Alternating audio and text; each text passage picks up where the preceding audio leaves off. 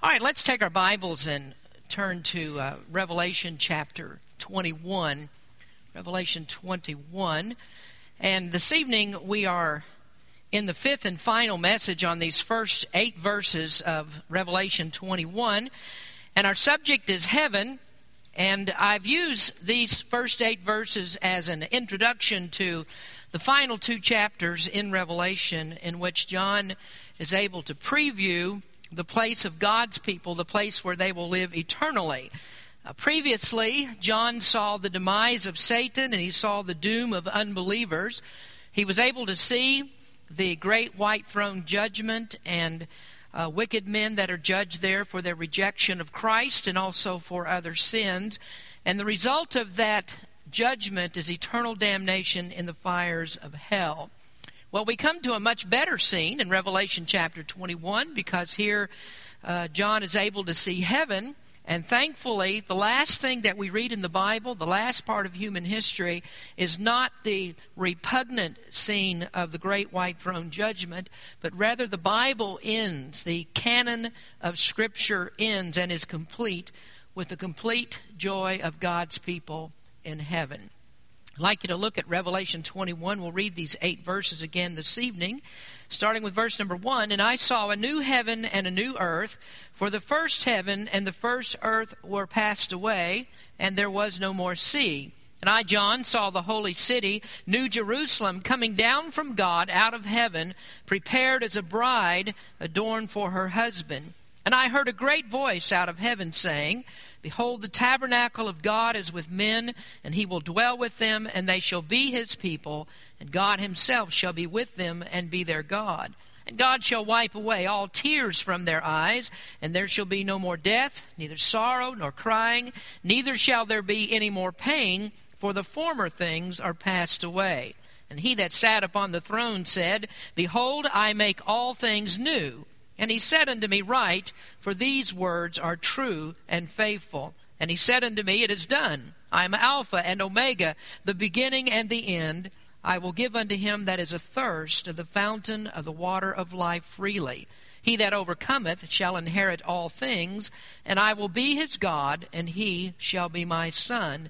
But the fearful and unbelieving and the abominable and murderers and whoremongers and sorcerers and idolaters and all liars shall have their part in the lake which burneth with fire and brimstone, which is the second death. As we begin this evening, I'd like to give you briefly the previous points that we've already talked about in these messages. First of all, there was the remake of creation, then the radiant capital, the residing companion, the removal of cares, and the reign of the Creator. Verse number 1 is about the new atmosphere and the new earth that are created. The old earth and the old universe pass out of existence because God in his omnipotence uncreates the present universe, and then he begins everything anew. He creates ex nihilo, out of nothing, things which do not appear. And so we have a new heaven and a new earth that are untainted by the curse of sin. Then verse number 2 presents to us the radiant capital city of heaven that's called the New Jerusalem. And that is the home of the bride of Christ, which is his church. The New Jerusalem is particularly for them, but all of those that are believers in Christ, that are citizens of the heavenly country, they will also be able to go in and out of this city if they have lived before the time that the church was given to us, or if they lived after during the tribulation and they were saved. They also have access to this city. Verse number 3 is about the residing companion. And as I said when we were in that particular study, that is one of the greatest verses in the Bible, because it tells us that after many millennia of man's existence, that finally we will see God, we will be at home with him, and he promised that he would dwell with us and we would be his people forever. Verse number 4 is about the removal of cares.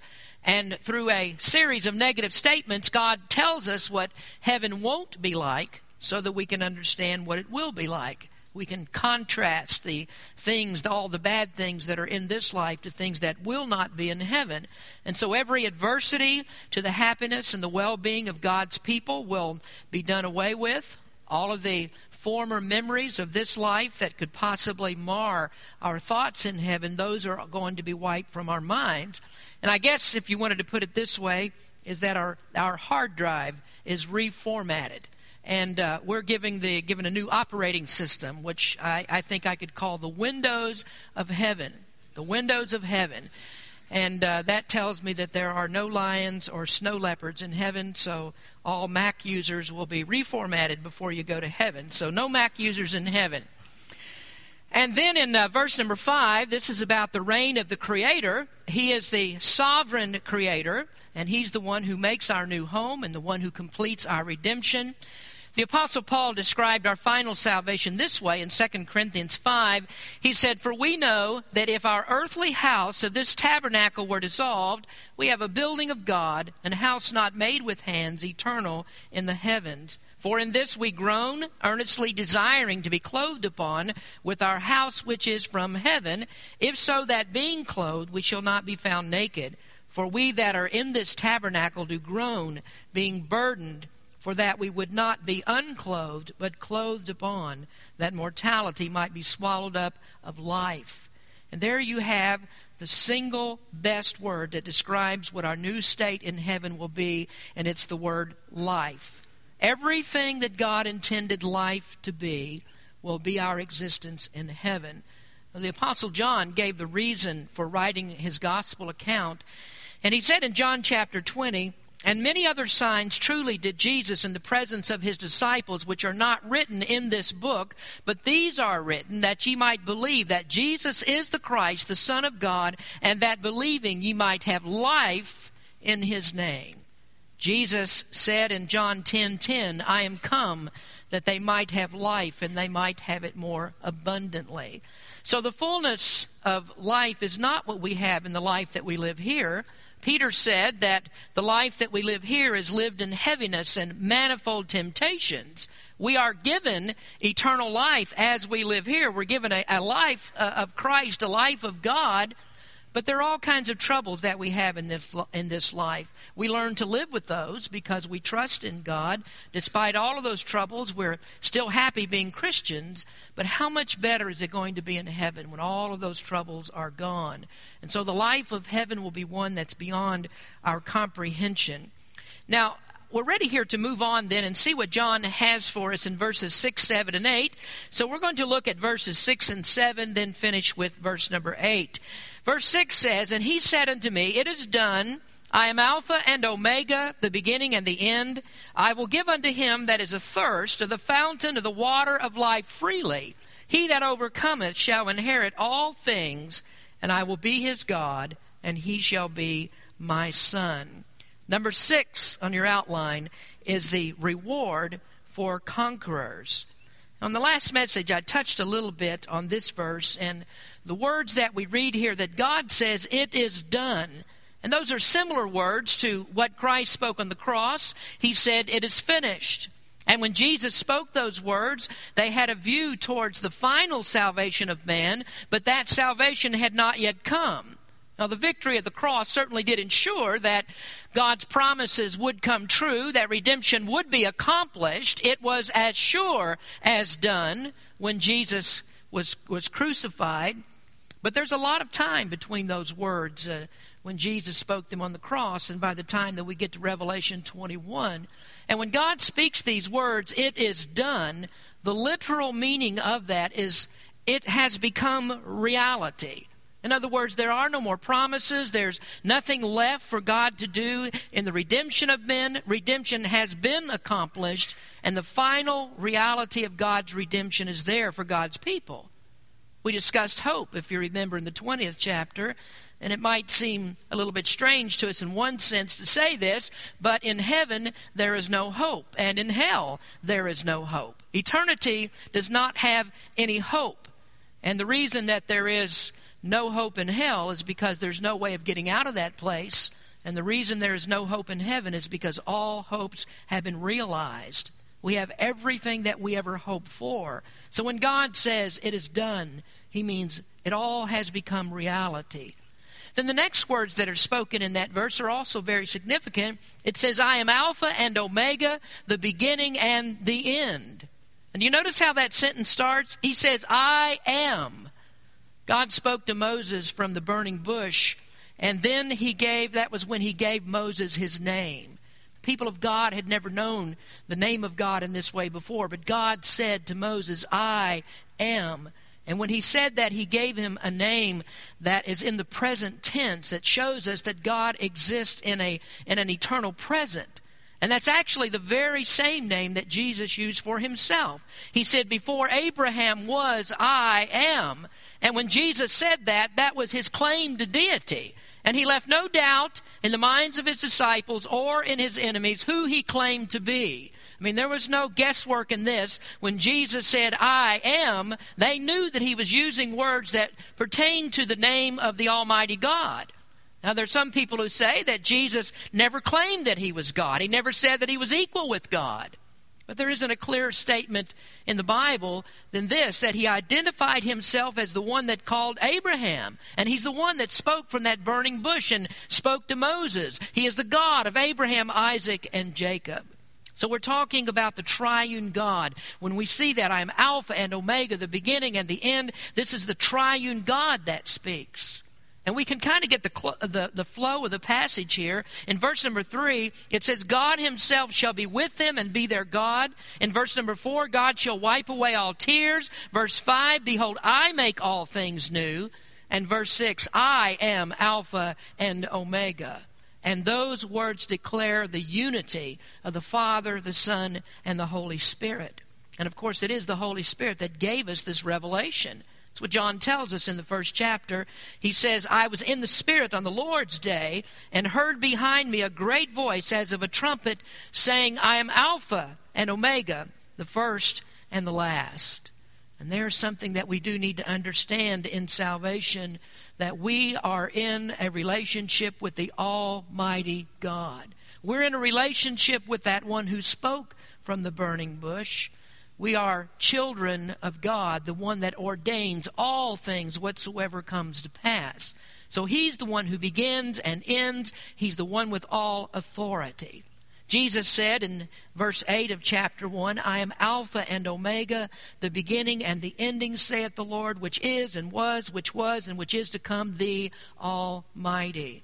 And Revelation 21 identifies Jesus Christ as the eternal God. Listen to these words that we read this morning from Isaiah, where God said, look unto me, and be ye saved, all the ends of the earth, for I am God. There is none else. You see why, when he says, I am God, you see why we don't believe that there are any other paths to heaven? Jesus is not one of many gods. All religions are not equal. Jesus is above all others. He is all authority in heaven and earth. It all belongs to him. So he is the great Jehovah God. He is the great I am. Oh, but you'll talk to many people and say, well, that's just too narrow. You're being far too intolerant not to consider the gods of all these different people, the gods that they believe in. Isn't it all right to believe in those? Well, there is no earthly reason and there is no heavenly reason why we should ever be more tolerant than God is. Because God is the one who has the final authority. He's the Alpha and Omega. Alpha and Omega, I know that you recognize those are the first and last letters of the Greek alphabet. And it would be the same as us saying Christ is everything from A to Z. And he's everything in between. A to Z. That's what makes up all the words that we ever speak. All the thoughts that we ever think are made up of those letters from A to Z. And this is exactly what the Bible tells us that Jesus is. He is the all in all. He is the living Word of God. Everything comes right down to him. So there we have assurance and comfort in our faith because we know that it's rightly placed. It's grounded upon the solid rock. In fact, the Word of God says, and it says here, that we are conquerors. And that's conveyed by the word overcomers in verse number 7. Verse number 7 says, he that overcometh. If you were here with us in our Wednesday night service, we talked about this word, overcomes. Now here we have it, nikao, which is the noun form, or rather the verb form of the word Nike. We say Nike. And so he says we are overcomers. We are the victors. Well, who are these, or what is it that these overcomers receive? Well, we notice first that overcomers are seekers of righteousness. He says, I will give unto him that is athirst of the fountain of water of life freely. So who is it that is thirsty? Well, that's an interesting metaphor that we find in Scripture, because those that are seeking the righteousness of Christ are said to be hungering and thirsting for righteousness. Jesus said in the Beatitudes, blessed are they which do hunger and thirst after righteousness, for they shall be filled. So the one who thirsts after righteousness is the person that realizes he has no righteousness of his own. And he understands that he is in spiritual bankruptcy. He's poor in spirit, that there's nothing in him that commends him to God. And so he seeks the only way that he can be right with God, and that is for Christ to give him righteousness. And that righteousness is given to us by faith. Now, there are two very important words in this text. God says, I give. And you can underline the word I. And then the next word is the word freely. Salvation is initiated by God. There is no being in heaven or earth that can do this, and certainly you can't do it yourself. God never said, you and I will work this out. I'll do my part and you do your part. This is not a synergistic regeneration. It's God who gives life. And he says, I give the thirsty the water of life freely. In Isaiah 55 verse 1, the Scripture says, Ho, everyone that thirsteth, come ye to the waters, and he that hath no money, come ye, buy and eat. Yea, come buy wine and milk without money and without price. When Jesus spoke to the woman at the well, he said, If thou knewest the gift of God, who it is that saith to thee, Give me to drink, thou wouldest have asked of him, and he would have given thee living water. So the one that seeks righteousness is the person who isn't satisfied until he gets the perfect provision of righteousness from Christ. And he wants it all. He's not satisfied with anything less than all, because a real Christian wants to be as much like Christ as he can possibly be. And there isn't a person that Christ receives until that person is willing to give up all in order to find him. And so God is telling us here that all in heaven are there by his grace. They are there because God has given them life and given it to them freely. Salvation is a gift of God, and those that receive the gift are overcomers. Faith is the victory that overcomes the world, as our song says. Now then also, overcomers receive the spoils of faithfulness. Overcomers are seekers of righteousness, and they receive the spoils of faithfulness. Overcomers is one of those many words that we find in the Bible that compare our lives to battle. The Christian life is compared to a spiritual warfare. It's a fight against oppression. And that oppression comes from many different forms or in many different forms, but all of that has the same common source. Paul wrote in Ephesians 6, For we wrestle not against flesh and blood, but against principalities, against powers, against the rulers of darkness of this world, against spiritual wickedness in the high places. And those powers and principalities and the rulers of darkness are all masterminded by Satan. Now here's the wonderful thing about the passage that we're reading here when he talks about us being overcomers, and that is Satan is gone. Chapter 20 is behind us now. That war between us and Satan is over. It started in Genesis chapter 3 when Adam ate of the forbidden fruit, and it went on all the way up until chapter 20 in Revelation. Christ guaranteed the victory over Satan at Calvary, but it wasn't until we get to chapter 20 here that the war finally stops. And so in that 10th verse of chapter 20, it says, And the devil that deceived them was cast into the lake of fire and brimstone, where the beast and the false prophet are, and shall be tormented day and night forever and ever. And that's one of the reasons why that we can read in verse number 6, God says it is done. And so when that victory is won and when the war is over, to the victor belong the spoils.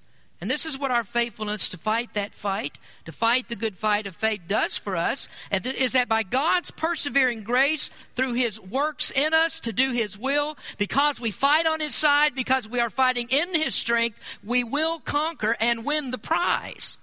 And here in verse number 7, it shows us two prizes that are won because of that faith that we have in Christ. Number one is our spiritual substance. It's our inheritance. It's promised that we will inherit all things. And all things means everything that's contained in the new heavens and in the new earth. All that's in the new Jerusalem. It all belongs to God's people. And it's no wonder that the Apostle Paul would write in the book of Colossians, set your affection on things above and not on the things that are on this earth. And so Jesus said, lay up your treasures in heaven. And that's because heaven has everlasting treasure. The inheritance of heaven is something that never fades away. It never corrupts. And that's the consistency that we find throughout Scripture, that we're not to put our stock in earthly treasures. We're not to work for this life, but we work for the life that is to come. And so the first prize that we receive is spiritual substance, the inheritance of all things that belong to God in heaven and earth. And then the second prize is much more personal. It's our spiritual sonship. It's our adoption in Christ. I will be his God, and he shall be my son. Now let me relate to you the impact of that statement as far as John is concerned. Many times in his writings, John said that Jesus is the Son of God.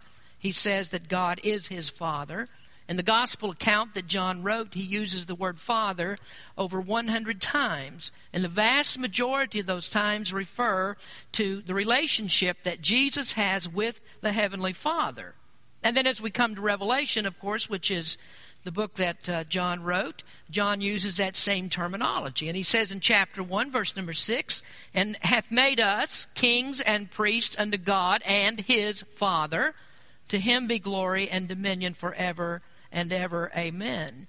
Now, it is characteristic of the Apostle Paul to often say that we are sons of God, but there's only one place in all of John's writings where he said that, and that's in Revelation 21, verse number 7. You might want to circle that and keep that as a piece of Bible trivia. Chapter 21 is the only place where John talks about us being sons of God.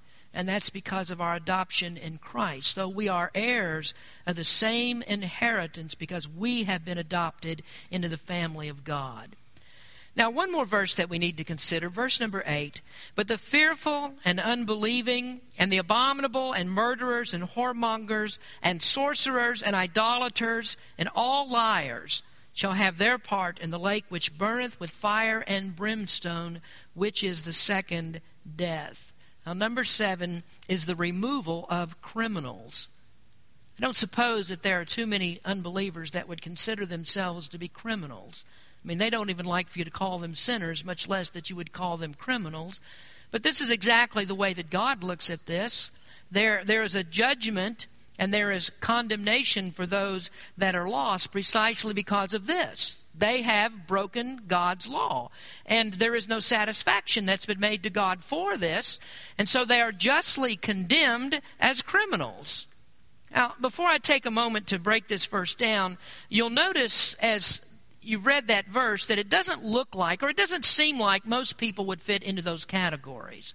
We don't often think of people being abominable and murderers and whoremongers and such as that. Now, we do find a couple of categories here that we think everybody fits into. Unbelievers, if they don't know Christ, they're unbelievers. And the Word of God says that all men are liars. And so we all fit into that category. So is John describing here what people do on the earth? Or is he making a point that this is not the character of people in heaven? Now, you might think, well, that's kind of a subtle distinction, isn't it? But those are things that people argue about. When you get into conversations about the Bible and read what theologians have to say, they argue about what is the true meaning of that. Is he talking about people on earth? Or is he talking about this is not the character of people in heaven? And I would say that it's best for us to understand that he means both of those. Those who commit these sins on earth have not been forgiven, and so they are condemned in their sinfulness, and they die the eternal second death in the lake of fire. But this is also describing the kind of activity that is excluded from heaven, and that's because the sinful nature of every believer has been removed. And so there is no possibility that we could ever sin. No sins can be committed in heaven.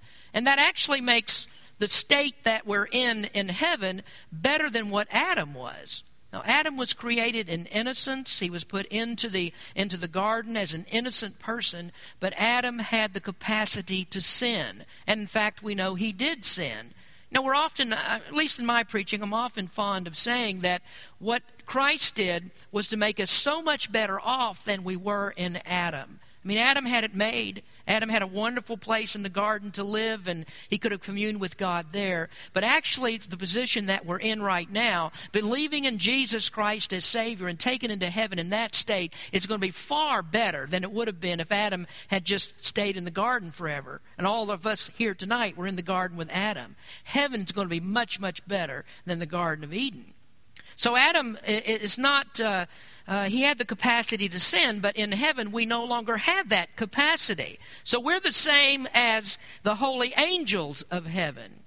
After the fall of Satan, God removed the capacity of angels to sin. And so all of the holy angels that are there that are in heaven are now confirmed in that holiness, so that Satan can never again cause a rebellion. There are no new allies for Satan that come out of the angelic order. And so this is what God does to us. He makes us so that we can't sin. All of the ability to sin has been removed. And you might wonder, well, how does that happen? I mean, how is that ability, or why don't we sin? And doesn't this really beg the question of free will? Is our free will in heaven removed? Well, no. It helps us really to understand what free will truly is. We don't disagree that we have free will now, but we do understand that our will is dictated by our nature. And we have a sinful nature, so what do? We sin. We can't do anything but sin. I mean, the Word of God says that our righteousness is as filthy rags. You could never get faith out of that kind of, or the kind of faith that God would accept out of something that's filthy and sinful, that has a nature of sin. It just can't happen. And so that's why we need God to give us a new nature. We are incapable of choosing God with this old nature that we have. Now, in heaven, we will also have free will, but it operates. Our will operates from this perfect nature. And so what do when we have a perfect nature? We never sin. It's not our nature to sin. We become like God in that sense. Our nature is like God, and we have the same will and the same attitude towards all these things that God has. So our nature then is changed so that we could never commit the crimes that are mentioned here. Now, we want to move on here and look at these categories, and I'll do these rather quickly tonight. I'm not going to keep you a long time. There are 8 of these categories that we find in verse number 8. The first one I would label as cowards. It says, the fearful will not be in heaven. Well, who are they? Well, I think this mostly refers to the people that feared the Antichrist, and they took his name, and they took his number, they took his mark, and they did that so that they wouldn't be persecuted by the Antichrist. They came down on his side. And certainly we're not talking about believers here, because believers are those that fearlessly, in the book of Revelation, withstood persecution. They refused to take the mark of the beast, and so they were martyred for their faith. So the fearful are those that are characterized by Jesus in Matthew chapter 10, those that are afraid to leave family and friends, afraid to stand up for Christ because they understand the consequences of that, and they're not willing to bear those consequences. And another way to describe them is what John said about the chief rulers of the synagogue, the rulers of the Pharisees. He said they believed on Christ. He used the word believed, but they wouldn't confess him because they feared that they would be thrown out of the synagogue. John chapter 12 says, nevertheless, among the chief rulers also many believed on him, and that's not a belief of saving faith. But because of the Pharisees, they did not confess him, lest they should be put out of the synagogue, for they loved the praise of men more than the praise of God. And anybody who thinks like that, who's fearful to take the name of God and to believe in Christ, will not be in heaven. The second category is unbelievers. And I don't think that this is talking about those that are in ignorant unbelief, not in the sense of people that have never heard about the gospel of Christ, and neither is this talking about people that are moral, but they're indifferent towards God. Now, it's true that none of those will be in heaven. No one that hasn't believed in the gospel of Christ, whether they've had what we call opportunity or not, that's not a determining factor whether a person is in heaven. What determines whether you go to heaven or hell is your sin, and all people are sinners. And so I think that what it's talking about here, mainly when it says unbelievers, is those who have heard of Christ, and yet they have rejected him, and even go a step further than that, that they openly speak against him. Now, we could certainly lump all unbelievers in here, but here we have particularly these kinds of people, those who openly reject Jesus Christ and then speak against him. Now, in this category, I could see a person like Stephen Hawking. Now, there's a man who is gifted in worldly wisdom, but he is convinced that he has explained away the need for God. And so when he speaks on this subject, he is a liar. I remember when they had those programs on the Discovery Channel a few months ago. I don't know if any of you saw those or not, but they were talking about creation, how the world came into existence, and all of that. And Stephen Hawking gave his opinion, and he had come to the conclusion that he had scientifically figured out why there is no God. And they had invited several people to be on a panel to discuss that. 3 people, I think, in fact, and a couple of those were other scientists who were asked to give their opinions of what Stephen Hawking said. And there was even one man there who was a Catholic theologian, and he gave his opinion as well. Now, for that man, it would have been the simple truth to simply say this: Stephen Hawking is a liar. He is a liar. When he speaks on this subject, he is a liar. That's what the religious guy should have said, but he didn't say that. That wasn't his tack. So I think that somebody like Stephen Hawking would fit 2 categories here: willful unbelief and also the lying that we'll get to a little bit later. So I think we're talking here about people that are in open rejection against Jesus Christ, speak openly against his name. Thirdly, the next category is the polluted. And the word we have here is abominable, which actually means disgusting. And it is a description of those that have a polluted lifestyle. These are people that defiantly ignore Scripture, and they deliberately live a lifestyle that's counter to the commands that we find in Scripture. Now, strangely enough, folks, there are nominal Christians that fit into this category. These are the kinds of people that when you preach to them about their sin, that for some reason it flies right over their head and they just don't get it. And so they go on living evil lives and speaking evil things, and they come into the church for a service and they're all smiles and patting each other on the back and say what fine Christians we are. But God says they are polluted. The Apostle Peter, I think, had a interesting way of putting it when he talked about Simon the sorcerer. He said, I perceive that you are still in the gall of bitterness and the bond of iniquity. And I'm afraid there are a lot of people who say that they are Christians that are in that category. Fourthly, there are murderers. And that one we think is a little bit self-explanatory, except here I think that the meaning is a little bit more precise because in the context of Revelation it has reference to those who martyred God's people because of their faith. And we find that throughout the book of Revelation. There are many martyrs. All of those that wouldn't accept the mark of the beast, they were martyrs for Christ. But then you also might remember this, that when we talked about the Sermon on the Mount, when we discussed what Jesus had to say there, that he broadened this term murderers. And he said those that are angry with their brother without a cause are also murderers.